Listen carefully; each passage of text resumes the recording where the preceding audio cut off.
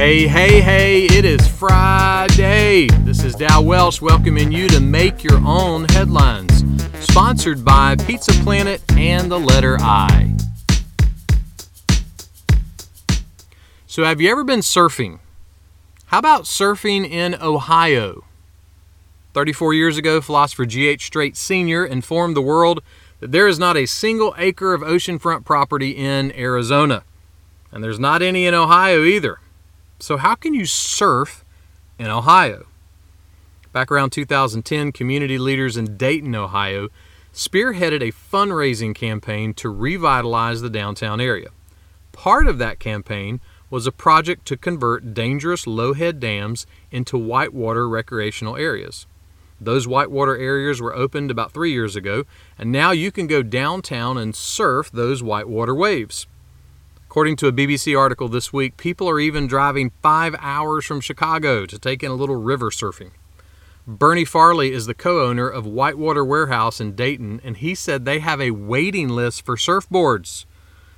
Unlike surfing the ocean, you can enter the river directly from the side and immediately catch a wave. Also, unlike surfing the ocean, when you fall in the river, it's a quicker transition time to get back up on your board and back on the waves.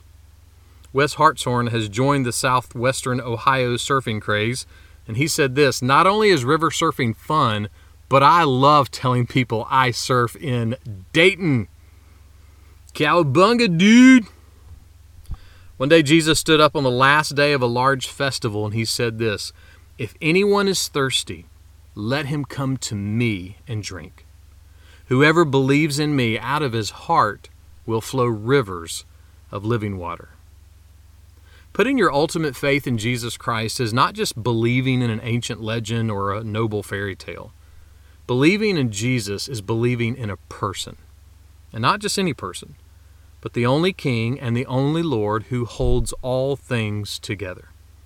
And by his own proclamation and by the evidence of his salvation in the lives of Christians for the past 2,000 years, Jesus makes rivers in your heart.